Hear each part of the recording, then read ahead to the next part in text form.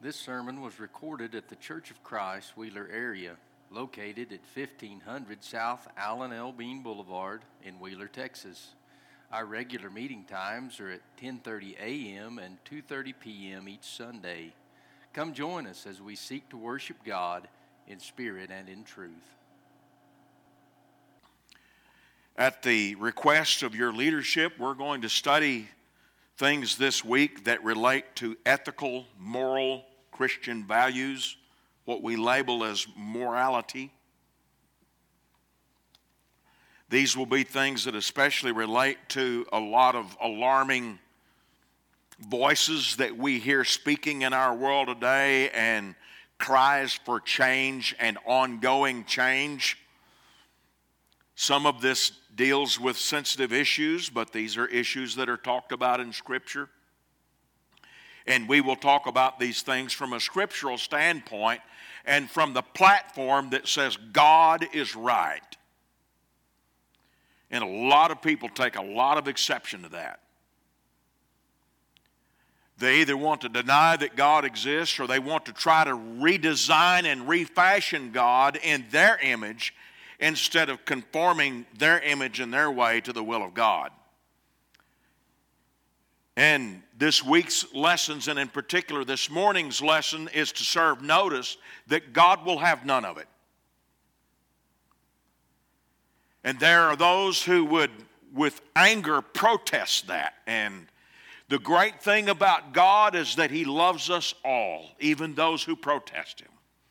And in that love, God will give everybody their day in court. Every person who wants to say that what God's will is and what God's way is not right, every person will get their chance to appear before the judgment seat of Christ and make their case that they're right and God is wrong. And if you want to read about how that might go, read the story of Job, and he wanted his day in court, and God granted him his wish, and it didn't go so well for him. And he was a godly man. So think about what it would be like for the ungodly. That should be a sobering thought. Let God be true. We find this title and theme in the text of the morning in Romans chapter 3, verse 3 and 4, where the writer of the Roman letter, the Apostle Paul, poses this question: for what if some did not believe? Shall their unbelief make the faith of God without effect? God forbid. Yea, let God be true and every man a liar. That is written, that thou mightest be justified in thy sayings and mightest overcome when thou art judged. So here the Apostle Paul, and the theme of what he's talking about at this particular point in the Roman letter, he poses a question that's based on the fact that some people doubted God. They doubted what he said. They doubted what he promised. They doubted his will. And so Paul asks this question: so does their doubting God make God's faith or his reliability no longer there? Does that make it without effect? Because they disagree with God, does that mean God is wrong? We could rephrase it that way. And Paul answers very clearly, no. God forbid. That's the strongest way he could say no. God forbid. Let God be true and every man a liar. And that's how it is. What God says is right. And somebody over here disagreeing with that doesn't change the rightness of what God says. God has made us free to choose. And somebody can foolishly choose to disagree with God and insist that their way and their preferences is the way it ought to be or the way that it is. But that doesn't change the fact that God is right. And the only human is right is the human that comes to agreement with God. And then we're right not because the rightness is within us, but then we're right because we've attached ourselves to the correctness of God. For He is the ultimate authority because He is our Creator. It's kind of interesting as humans. We very well understand the idea that if I make it, if I bought it, if I built it, if I own it, it's mine. And I can do with it what I want. I love feeling that way about my stuff. And I bet you do too. Until we stop and realize that we are that creation and God is the master. And we belong to Him because He made us. And we are, this earth is, this universe is, the material world is, all that is His stuff. And it is within His rights as Creator to make the rules as they suit Him. And us not liking it or disagreeing with it doesn't change it one whit. And as we bring the point to that, you can imagine the stubborn human heart welling up inside us and resisting and saying, no, I don't like it that way, until we switch it back over to my stuff and the thing that I built and what I bought. And then all of a sudden I understand the right of ownership and the authority that goes with it. And that brings us to the central issue. It's pride, it's exaltation of self, and a failure to honor God. That will be the subject of our study today. God is the standard. In 1 Samuel 8 and 7, Samuel the prophet dealt with a rebellious people of God, the nation of Israel. They were demanding that he step down as Israel's judge and that he be replaced with a monarchy, with a king. And the Lord talked to Samuel to console him about all that was going on with this and to explain to him what the root problem was. The Lord said to Samuel, hearken to the voice of the people in all that they say unto thee. For they have not rejected thee, but they have rejected me, that I should not reign over them. Here God introduced Samuel the prophet, and subsequently you and I, to the idea that when people reject God's plan, they're rejecting God. And they're rejecting God's authority and His right to rule them. And I would submit to you that that is the case anytime man rebels against God. In the parable of the pounds, Christ illustrates this concept in talking about His right to rule His kingdom. And He talks about those who reject His rule when He said in Luke 19 and 14, but His citizens hated Him and sent a message after Him saying, we will not have this man to reign over us. And that's at the heart of the moral confusion that is so torturous in our society today, and frankly always has been. It's just visible in ways today that we more readily notice and are understandably and rightfully concerned about. People are essentially saying, I'm not going to let God reign over me. I don't want to let God make the rules. I want to get to make the rules. But God is the standard because He is the creator. Psalms 33 and 6, by the word of the Lord were the heavens made, and all the host of them, by the breath of His mouth. It is the power of God's spoken word that said, let there be light. And let there be, and let there be. As you read through the Genesis creation account 9 times, let there be, and it was so. That's the authority of heaven. And that creation act is what God gives God full authority over His creation and His creatures, you and I included. In Psalms 95, verse 3 through 5, the Lord is a great God and a great King above all gods. In His hands are the deep places of the earth. The strength of the hills is also His. The sea is His, and He made it, and His hands formed the dry land. This passage joins multiple others in Scriptures, especially the book of Psalms, that celebrate God's authority over creation because He's the Creator. Just as I said in the introduction, it's His stuff. He made it. And we therefore belong to Him. In Psalms 9 and 16, the Lord is known by the judgment which He executeth. The wicked is snared in the work of his own hands. Higgaion Selah. Those last 2 words, it's hard for us to understand what they mean. The general idea is that that's a way of saying stop and think about it or meditate. They think it might be a musical designation that says, stop the song now and think about it. So that's how we're going to approach it. Let's stop the song here. That's what Psalms 9 is. It's a book of Psalms. Let's think about this. God is known by his judgment. So God made the world. He said, it's mine. I make the rules. And then he revealed to us through his word that I am known, I am defined by the righteousness with which I judge this place. Now, what does that mean? Well, what that means is the wicked is snared in the work of their own hands. So that when the wicked rise up and they question God's judgment, they question his right to make the rules, they question the rules that he made, they, by virtue of the attitudes and actions, say, we're not going to have him reigning over us. They trap themselves in that own pride. Let's just make sure that they, them isn't me and you. Because of the idea of a rejection of God, that's not just a threat outside these walls. That's a threat that you and I have to be mindful of within our own hearts. So the idea and the hope in our study of the hour is not just to criticize the other person and think of what somebody else is saying and they and them. That needs to be talked about, but I need to be willing to turn the light of God's judgment as is expressed in his word on my own heart. And make sure that I'm not in some way in my life blind to my own view, rejecting God's right to rule. God is the standard because he's the creator, and therefore his word is the guide.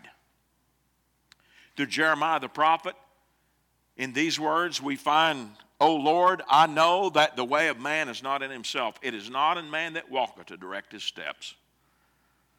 Look at the contrast between what this passage teaches and the stubbornness and the rebellion of the human heart. It's my life. I'll live it how I want. This is my truth. You go have your truth and I'll have my truth. We read it in the psalm this morning. God's truth is everlasting. There is one truth and it belongs to God.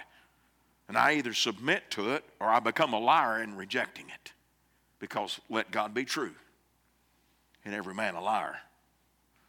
But in that stubborn insistence that I'm going to have my way and live my life and I, me, mine, in that pride, I reveal it's not within me to direct myself. Because I would seek direction that would satisfy whatever particular desire I might have that might be against the will of God. So I can't be trusted, and you can't either, and neither can anybody else. So what do we have to do? We have to humbly recognize it's not within us to guide ourselves. The way of man is not in himself. We need help. And that is very evident. And behind a lot of the philosophies of rebellion and what's so common today and people insisting on a different set of values that celebrates all manner of lifestyles that God has designated as evil, behind all of that is the insinuation that we have the answer ourselves. It's called humanism. I remember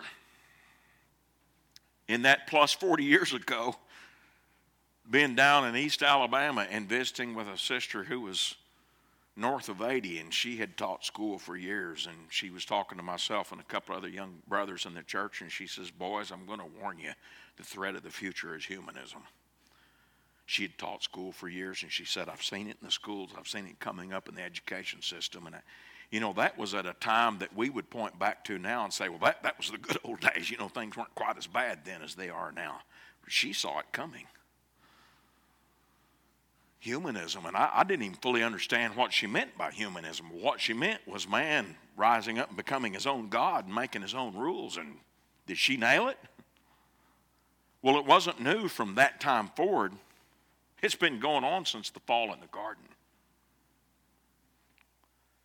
Well, but we can figure this out. We can solve our own problems. We'll get our heads together, and you know what? We can't do it.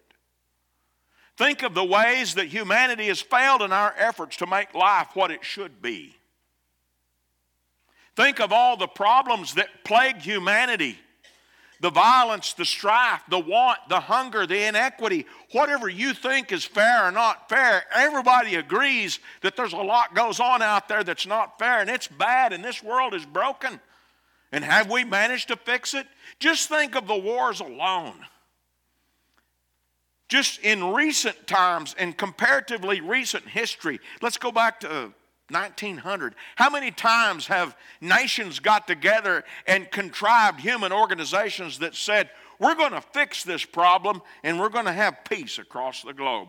Man, I'm glad those people have tried to do that. I want them to keep that up. But I'll tell you, that's not where I place my hopes, because it's not within man to solve our own problems. I've tried to put together a list of all the wars in known human history. I know you can't read that. It's very small because that's what it took to get it all on the screen. There's more than what I have on this list. This is the result of humanism. This is the result of we can fix it ourselves. That's just going to keep going. I'm going to speed this up. And it's still going. And I'm sorry, it's going to be going next week and next month and next year until the Lord comes. Because it's not within us to fix what's wrong with us. We're not the solution. We're part of the problem.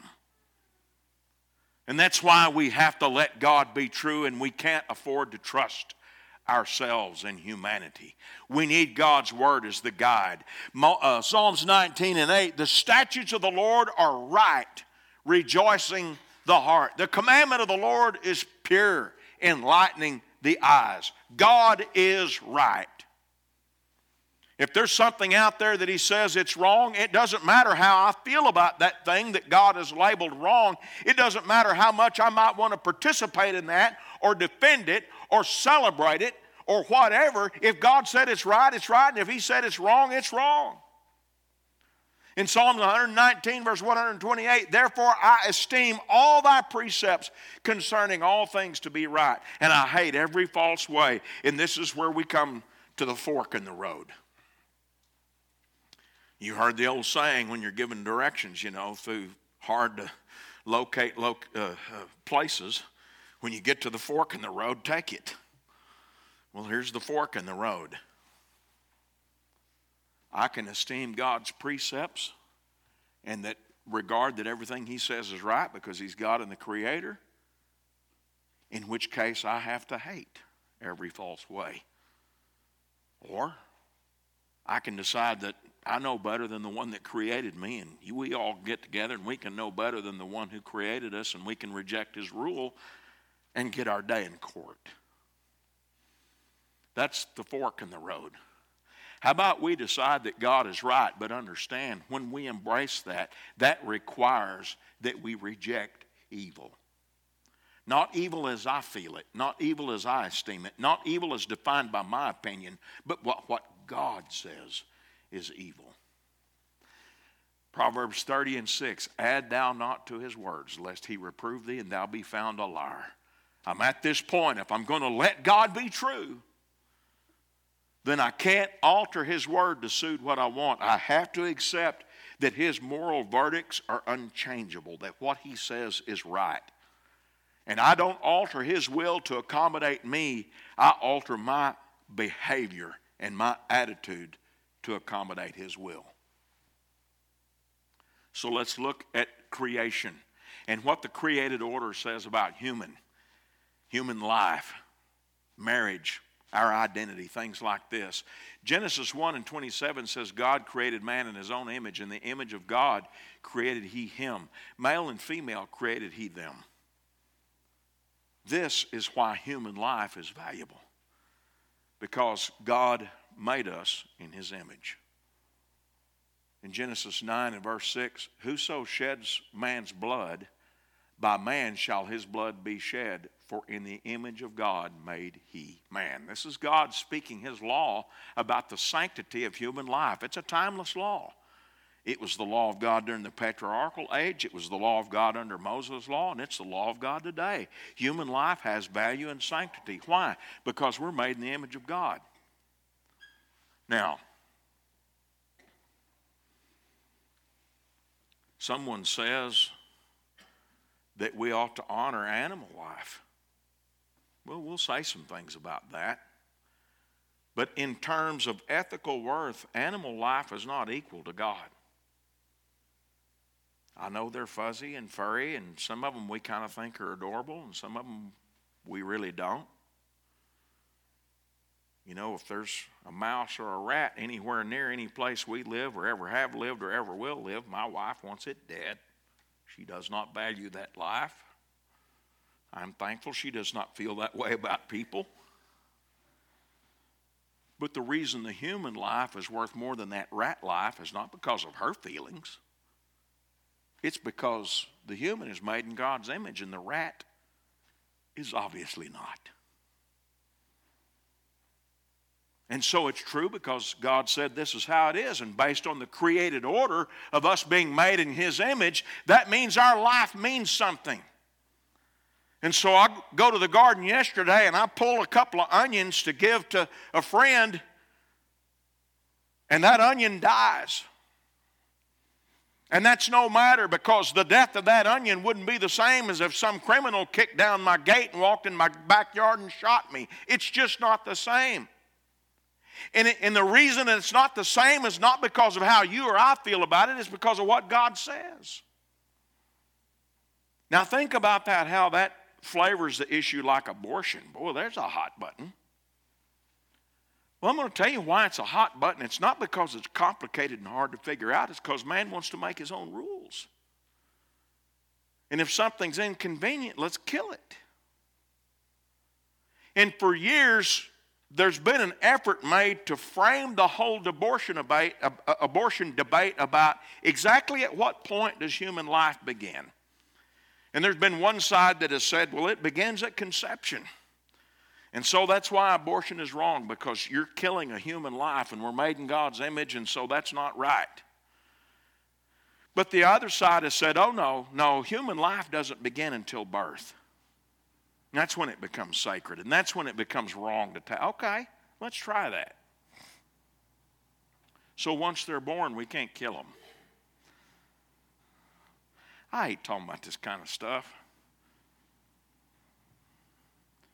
Have you ever read the testimony of abortion doctors that have talked about the failure of the procedure to kill the infant?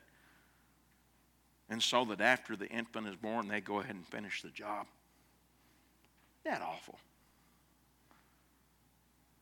Well, I thought life began at birth, and that's what the debate was about, and that's why we think abortion's okay, because, well, they're in the womb, but they're just a mass of tissue for now. They're not really a human until after they're born. And then I learned all of a sudden after they're born, we're going to snuff them out.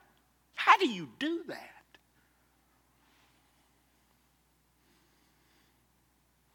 I read another story the other day. It's so sad how many of these are multiplied. Of a baby that was rescued from a dumpster. How do you do that? Well, I'll tell you how you do that. You decide that you're God and not God, and so you get to make the rules, and if this is inconvenient, I'll just get rid of it. Until we just callous the human conscience, and so, well, this is inconvenient, and is there really that much difference? So I'll just get rid of it. And it goes all the way from in the womb right down to the end. And how many times have you seen a news headline about some Western nation that's starting to exterminate the elderly? Oh, I know they don't call it exterminate. They call it euthanasia. You know, they call it mercy killing. And sometimes it's at the request of the patient, and sometimes it's not. It's happening with our neighbors to the north. It's happening, I'm talking about Canada. It's happening with our allies in Western Europe. It's happening around the world. Oh, in parts of the world that aren't so free, it's been going on for a long time. It's inconvenient. Snuff them out. There's a failure to honor the root God principle. See, that human life is sacred. See, what happens is when we start making the rules, we start out making a rule, we can kind of argue the case, but before long, it spirals out of control, and eventually you realize it's just about me and what I want to do. In Genesis 2, verse 18 through 20, the Lord God said, "It is not good that man should be alone. I will make him a helpmeet for him. And out of the ground the Lord formed every beast of the field and every fowl of the air, and brought them unto Adam to see what he would call them. And whatsoever Adam called every living creature, that was the name thereof. And Adam gave names to all cattle, to the fowl of the air, and to every beast of the field. But for Adam there was not found a helpmeet for him." In the modern humanist movement, you'll hear some voices that insist animal life is equal to human life. And it's not. And you know why it's not? It's not because how I feel about that animal. It's because what God says. Now, I might be indifferent towards an animal when it's taken to slaughter and butchered so we'll have something to eat, but that's not why that animal life is not important. That animal life's not equal to human life because it's not the same. That's not equal companionship. Why? Because God said so. These animals are great. They're a blessing. But they're not the same as fellow humans. And that's why God made another human for Adam. Genesis 1 and 26, God said, "Let us make man in our image after our likeness, and let them have dominion over the fish of the sea, over the fowl of the air, over the cattle, over all the earth, and over every creeping thing that creeps on the earth." Here God decreed that the animals are a gift and a blessing to us, and we're to exercise our dominion over those animals. We can use them as beasts of burden. We can use them as pets for that limited companionship that they provide. We can use them. And if we're inclined to, we can eat them. Genesis 9 and 3, "Every moving thing that liveth shall be meat for you, even as the green herb have I given you all things." And some protest and say, "No, you can't kill those animals for food. That's murder." No, it's not. You know why it's not? Because Genesis 9 says the killing of a human is murder because we're made in the image of God, and animals are not. It's different. You know why it's different? Because God said it's different. And how I feel about it is really irrelevant. What is relevant is, will I submit my will to the will of God? Now, someone might be quick to say, "Well, that's the problem I have with all you creationists. You believe being cruel to animals." No, we don't. Proverbs 12 and 10 says, "A righteous man regards the life of his beast, but the tenders of the mercies of the wicked are cruel." It's within the framework of God's ethics to say these animals are a gift. We don't abuse them. We use them. We use them as a gift from God, but we don't treat them with cruelty. You see one of these news stories, we see them at home every once in a while. You know, somebody's got all these horses and they don't feed them, and they just, cameras pan over there and the horses just look awful. Just bones and ribs sticking. That's awful. How do you do that? You know, that's not right. And the reason that's not right is not because of how I emotionally respond to that image and think, "Well, gee, you shouldn't be mean to your horses." The reason that's not right is because the Lord said it's not right.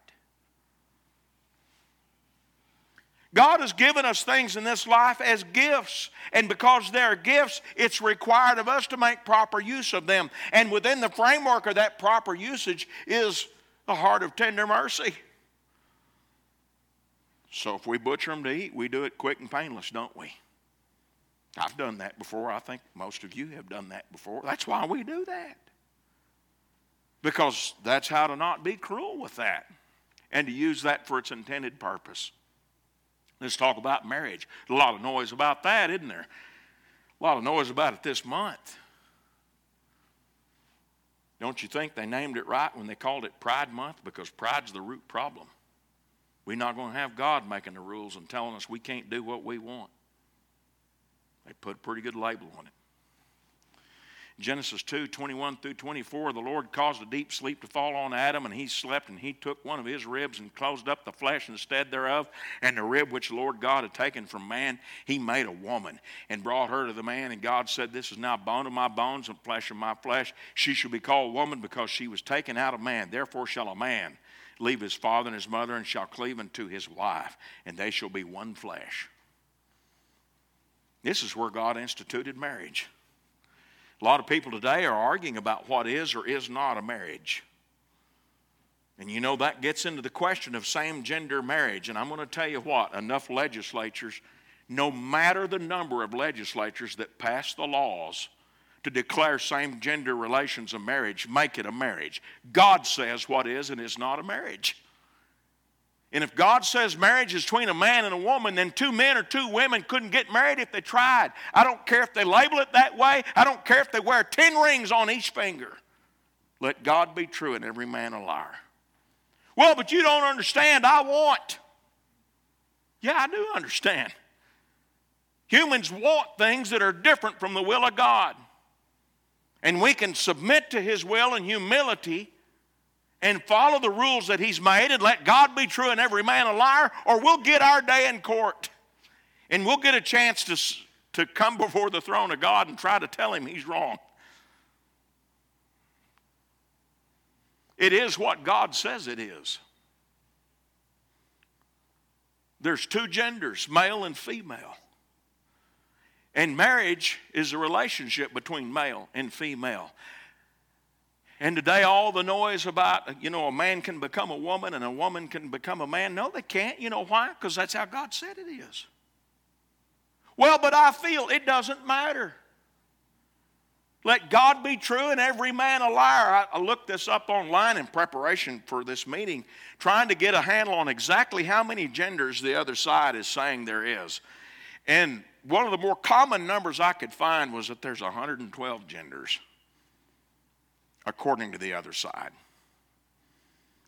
Anybody here that's raised livestock understands how stupid that is. And you know why.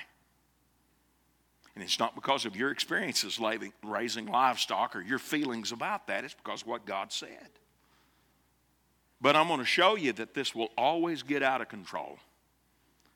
Because this is not the biggest number. It was the biggest one I could find a few months ago when I was digging this stuff up.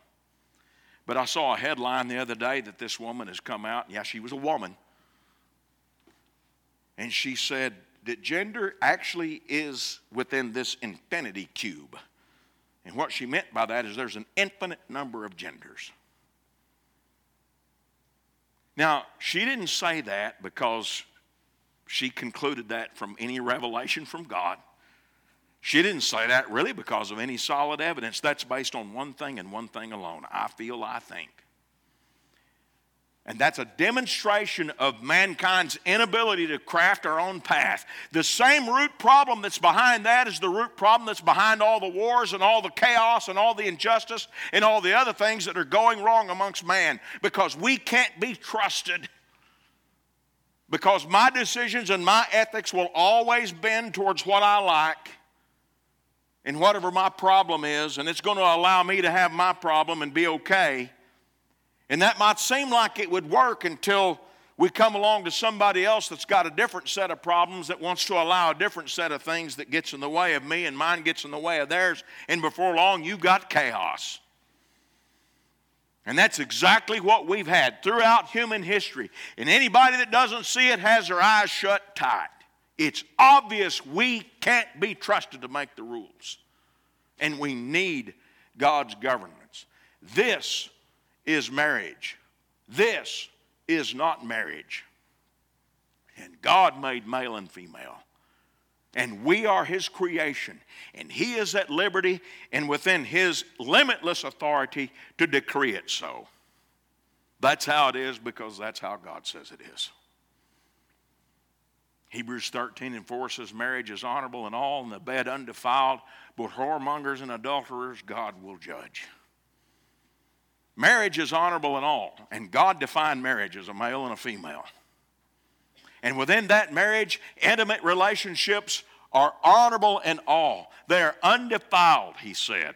But you take intimacy or sexual activity outside the marriage, and you've got whoremongers and adulterers.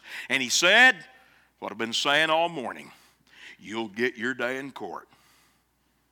God will judge those things. And someone says, but I really feel like this is what I want. And so in their minds, what they want becomes right. Until we keep going and we find something that somebody else insists that they want. And we want to say that that's wrong. This afternoon's study, we'll talk about some of that. And it descends into chaos and conflict. Let God be true and every man a liar. Matthew 19:4-6, Christ taught us to honor marriage based on the created order. He answered and said to them, have you not read that he which made them at the beginning made them male and female? And said, for this cause shall a man leave father and mother, and shall cleave to his wife, and they twain shall be one flesh. Therefore there are no more twain, but one flesh. What therefore God hath joined together, let not man put asunder. And this teaches us that marriage is holy, that it's special, and marriage is what God said it is. And we should honor that institution in our loyalty to that institution in submitting to the will of God. Well, but in the animal kingdom, and you see how humans act today, and all the different perversities that are so unfortunately common, and you find out people are acting like animals. And we don't want to say it's wrong because it gets in the way of human freedom until we get to the idea of animals turning on one another and killing each other. And we see humans doing that, and then all of a sudden we want to say, well, wait a minute, let's pump the brakes. Well, I thought we were making the rules. Let's let God be true and every man a liar. What about sin? You see these little things where people say, you are enough. I know you feel bad about yourself and all of it, but you are enough. I understand we want to be positive and we want to encourage. And I understand that God loves us all and He's deemed us all worth saving in spite of ourselves. And that by faith we can come before God in obedience and obtain mercy and have our sufficiency. But that is in Christ and alone. Outside of Christ, you're not enough. You're just not, and I'm not either. What we are is broken and we're sinful. And the reason that's true is not because of how I feel about you or how you feel about me or we all feel about each other. It's because of what God says.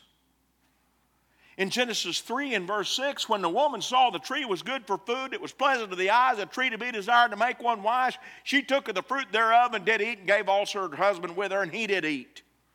This is the record of mankind's original sin, eating the forbidden fruit. And what did he say about it in Romans 5 and 12? Wherefore, as by one man sin entered into the world, and death by sin, so death passed upon all men, for that all have sinned. In that, sinfulness or a sinful nature was brought upon mankind. We're inclined to do things we shouldn't do. And the reason we are is because of what happened in the Garden of Eden. And that's what Paul is teaching us here. And so we can all honestly join with the words of Romans 3 and 23 and say, all have sinned and come short of the glory of God. I'm not enough, and you're not either. We are deficient. We're weak and we're powerless to help ourselves. I know you're lovable because God loves you. And He sent His Son to die to save you. And that's true about us, true. But the reason that's true is because we're not enough. That's why we need Jesus. That's why we need saving. Proverbs 20 and 9, who can say, I have made my heart clean? I'm pure from my sin. We can't scrub it off. We can't do enough good things to gloss it over. We can't fix it. We have to accept it. Well, but I don't like that feeling. I mean, we're fixers, aren't we? Guys, don't you have that impulse that you see something that's broken, you're kind of inclined to, well, I need to fix that? That's what we want. That's what I want. But humility and honesty demands that I admit, I can't do it. I can't.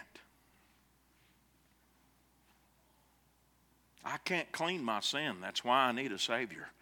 And that Savior is Jesus, and He's the only Savior. John 14 and 6, Jesus said to him, I'm the way, the truth, the life. No man cometh to the Father but by me. Jesus said, I'm the only way. I know there's a lot of good people in the world that don't believe that. I know that. And I know there are a lot of voices in the world that want to make people outside of Christ somehow okay. But we can't wish people into salvation. We can't overwrite God's decree that says my Son is the only way. And the reason He's the only way is because He's the only acceptable sacrifice for our sin. I've got to have the Savior, and He's the only one that meets all the requirements. Acts 4:12, neither is there salvation in any other, for there's none other name under heaven given among men whereby we must be saved. He's the only one that can authorize the salvation. His name is the only authority because He's the only one that lived life free of sin and perfect, and was the perfect sacrifice without blemish, and wouldn't stay dead. He's the only one. Nobody else in human history has met those qualifications. And He's there by God's boundless love and provisions.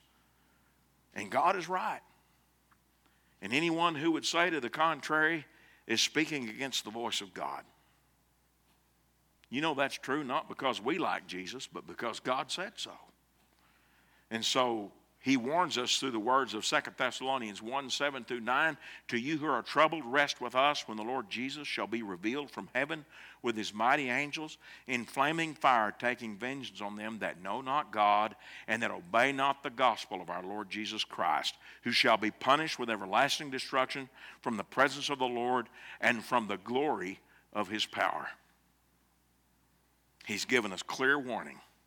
His Son is the only way, and to reach His Son, we've got to obey the gospel. Well, I don't think it's that way. I mean, you may not. You don't have a throne, and you don't have a gavel, and I don't either. Obeying the gospel is necessary, and it has nothing to do with me standing here saying it. It's true because God said it's true. My place is to be humble and accept. It doesn't matter how much I wish it could be different, or whatever opinion I might have. I've got to let God be true. Jesus tells us how to obey that gospel in Mark 16, verse 15 and 16. He said, go to all the world and preach the gospel to every creature. He that believes and is baptized shall be saved. He that believes not shall be damned. That's how you obey that gospel. You believe and you're baptized. You're baptized as a believer. Because you believe in Jesus, you obey that gospel in baptism. And then you're saved. You know why it's that way? Because that's how God said it is. And we're going to let God be true. And everyone else, a liar. John 12:48 sums it up rather well for us when he said, he that rejecteth me and receiveth not my words hath one that judgeth him. The word that I have spoken, the same shall judge him in the last day. We started out this lesson with the idea that God's word is the standard because He's our creator. And that we all get our day in court to argue with that if that's what we want to do. And we close this study with a warning from Jesus. His word is the standard, and you'll have your day in court. But in that day in court, the word of God will be the standard that evaluates us all. Don't you want to be right with Him? Hey, I can't do it. I know you can't because I can't. But with God, all things are possible. And through Christ, He's made a way. Where we can do it by the power of His sacrifice. We can be made clean from what we can't clean ourselves. And we can, in humility, not in disdain for our fellow man, but in humility submit ourselves to the will of God and live life accordingly. And I hope that's how you want to live today. Thank you for listening to today's sermon podcast. If you have questions about what you have heard or would like to know more information, please contact us by emailing cfcwheelerarea@gmail.com or look us up on Facebook or Instagram and send us a message there.